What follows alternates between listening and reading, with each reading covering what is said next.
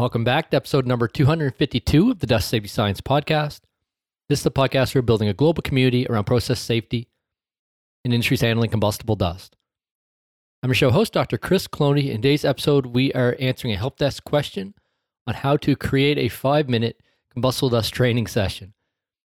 So this was a Helpdesk question that came in a couple of weeks ago from a company health and safety manager asking to be provided a basic 5 to 10 minute training session for some of their teammates at a processing plant on combustible dust. So naturally, one of the first questions is, should you provide a 5 to 10 minute training session on combustible dust? Is this the best way to educate employees? That was one of the first questions that I had come up. We're actually going to walk through this topic a bit in the episode today, break down some of the questions we asked to figure out if this is possible, if this should be done, and also what kind of information we came up with if you were to go about doing this, and what would this look like. So the feedback from the person who made the request is that the training sources he had found online were just way too much detail, too complicated, too long, too hard to understand, and he's just looking for something that was quick, kind of a quick tips, quick hits, understanding combustible dust. And so before we get into the episode, I want to mention a couple points. I was almost hesitant to give feedback on this ticket. From my position or my thought process at the time was, it's just not possible to convey the necessary awareness of the hazard and the required steps to control the hazard in 5 to 10 minutes. And if you did, even if you were able to do that, you very much risk missing other important parts. There's one process, and that's kind of the route we went here, that you could educate on, then you might just be concerned about that process and might miss that there's a big dust collector over there with an explosion vent panel pointed in an unsafe direction, or some other type of aspect, ignition source control or something that comes in. So it'd be very easy if you had this singular focus on this one area to miss something else on site, requiring a higher level training across the board for all your employees and team. So that was my first point, that I was pretty hesitant to do this. I gave a couple disclaimers before even getting into it, and I'll give these in this podcast episode as well. This is not engineering advice in any way. It's not a training program you should go roll out. You need to speak with a qualified individual to help you with that. It's almost impossible to recommend an effective training program without knowing your site. And it's certainly impossible to run an effective training program meeting the requirements of NFPA 652 within 5 minutes for training your employees. So with those disclaimers and those thought processes in mind, we'll talk a bit through what we came up with here. I figured this might be instructive to share on the podcast because you may be working with sites that need these short refresher trainings, some sort of quick, easy way to understand the hazards. And I thought it might be interesting to talk about. If you hate this idea, let me know. Send me an email, chris@dustsafetyscience.com. If you really like the idea, if you've done it another way to educate employees or team members, shoot me an email. It'd be nice to maybe have a follow-up podcast episode on this topic. And I am admitting and acknowledging up front that this is not the only way to do this, and it's probably not even the best way to do this. It's just some of the thoughts and ideas that came to mind when we worked through this Helpdesk ticket. So we asked a couple questions to try to box this in, and 3 things came up. One, the site handles several different powders. Most of the powders have KST maximum rate of pressurized, normalized maximum rate of pressurized of less than 100 bar meter a second, and minimum ignition energies that are in the hundreds of millijoules. Whoever does handle at least one powder with a MIE of 5 millijoules and a KST, maximum rate normalized pressure, of 229 bar meter per second. So at least one of the dust on site is, we'll call it low MIE dust, and does have quite large explosion rates, and has many different types of powders that meet the requirement of combustible dust with varying degrees of ignition sensitivity. So that's the first thing that came up. The second thing that came up in asking some questions around this was the site does have explosion suppression and explosion protection equipment installed elsewhere or in different locations within the site.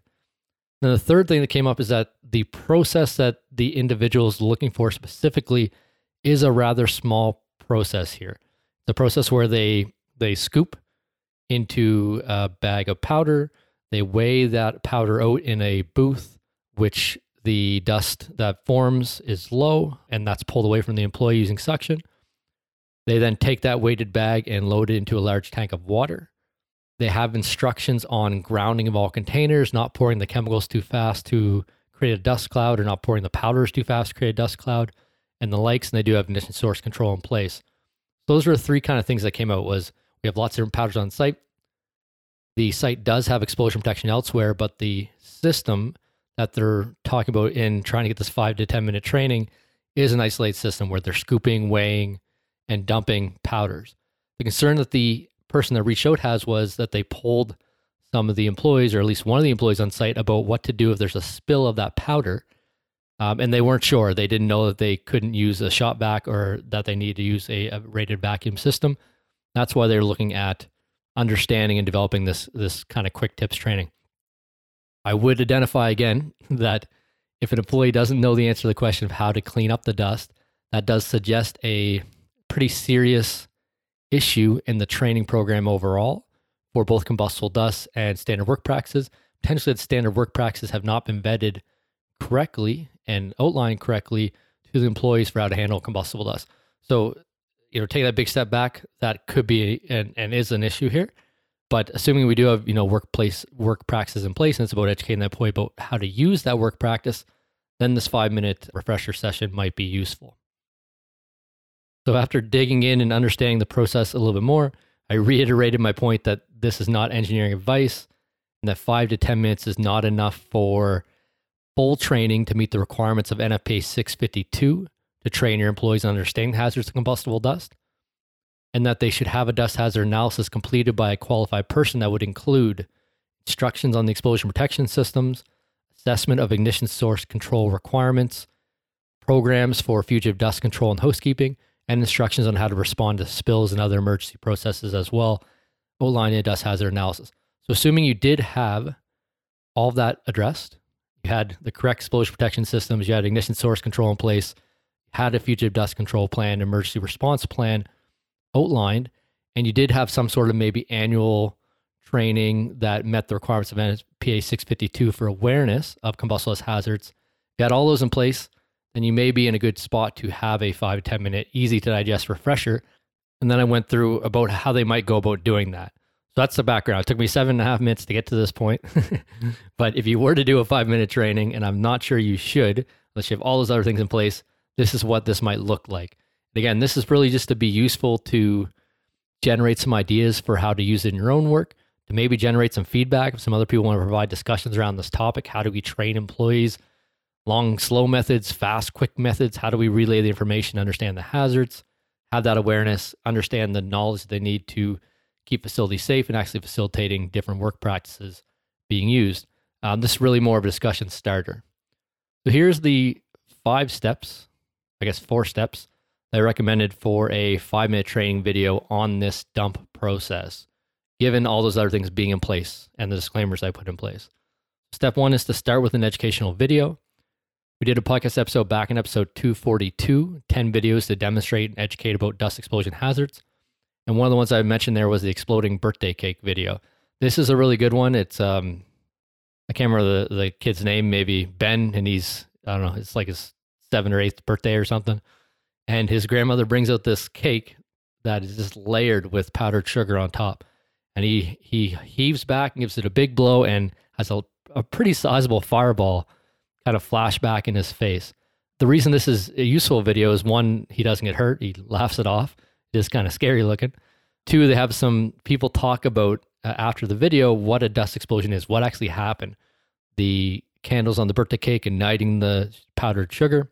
And then that powdered sugar, igniting from particle to particle, given the concentration that was in that cloud that he created, and seeing that fireball flash off. I'd put a big note here if I'm going to show this video, and I've done it a number of times in presentations I've given. That's quite dangerous. It looks funny when that happens, and it looks like he doesn't get hurt, and he doesn't, so that's good.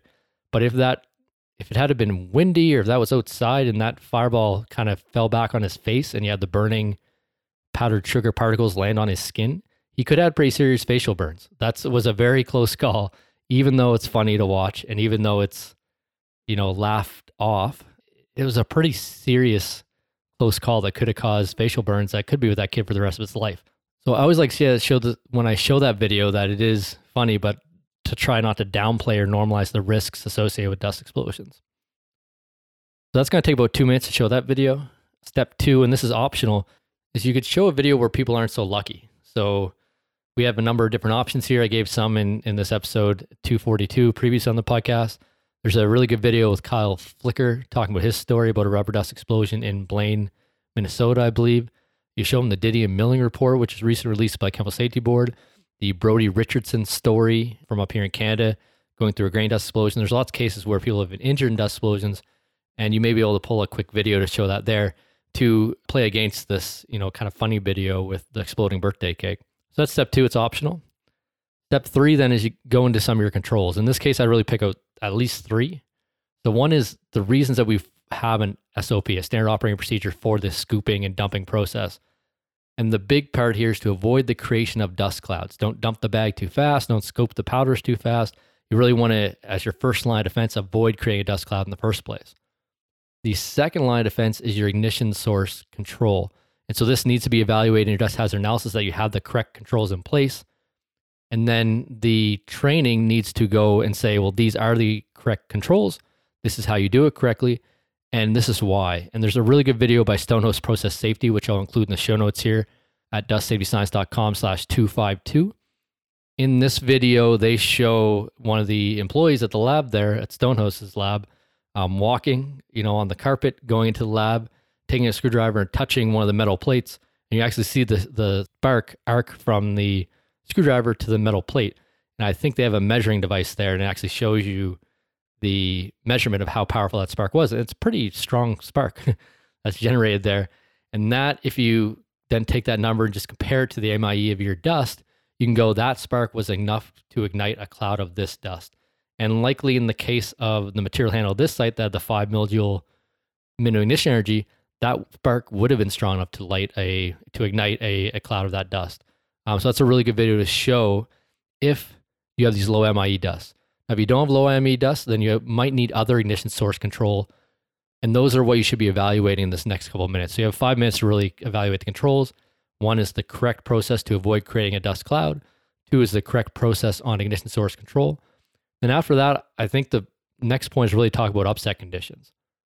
So NFPA 652 has specific requirements for how to deal with spills. So you want to make sure your program, your emergency response program, or your response to spills program meets those requirements.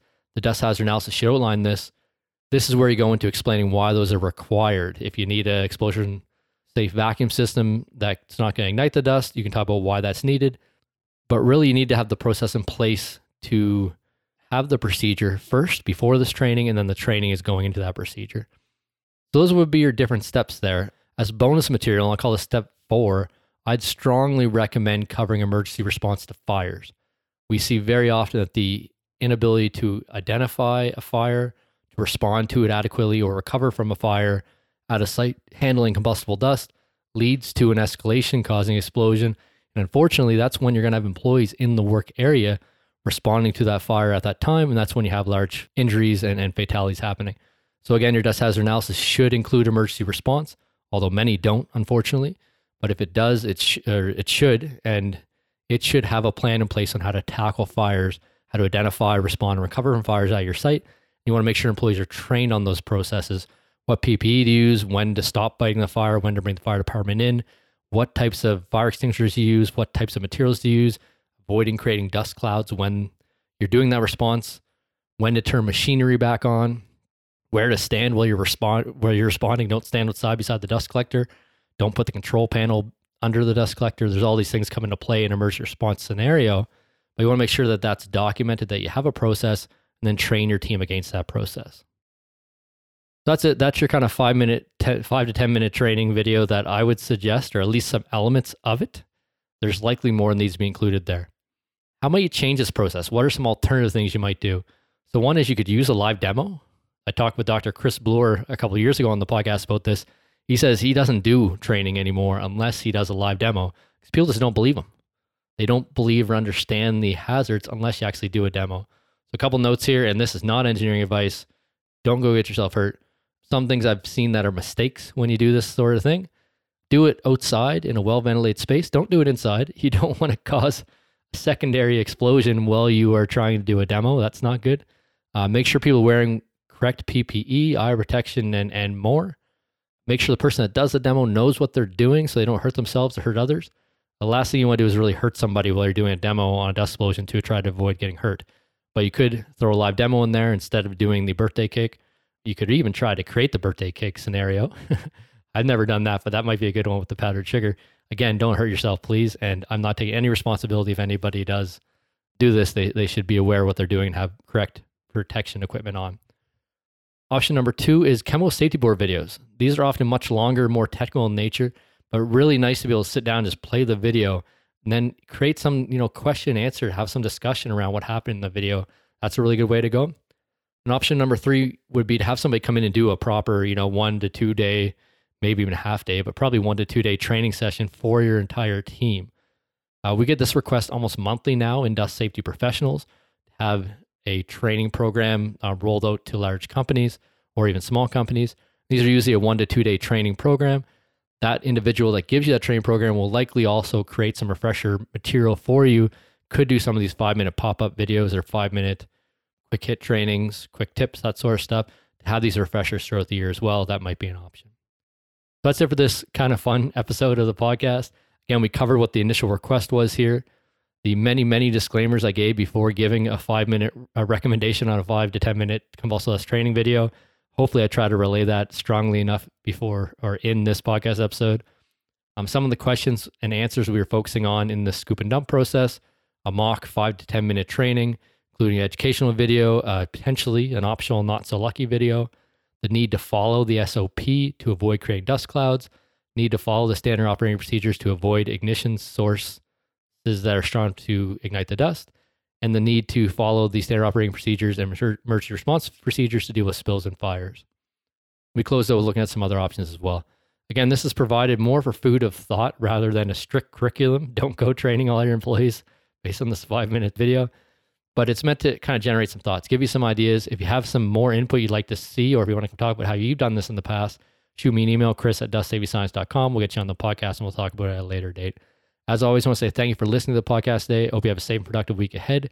I appreciate everything you're doing. The industry's handling combustible dust, making it safer with the work you're doing out there. Keep it up.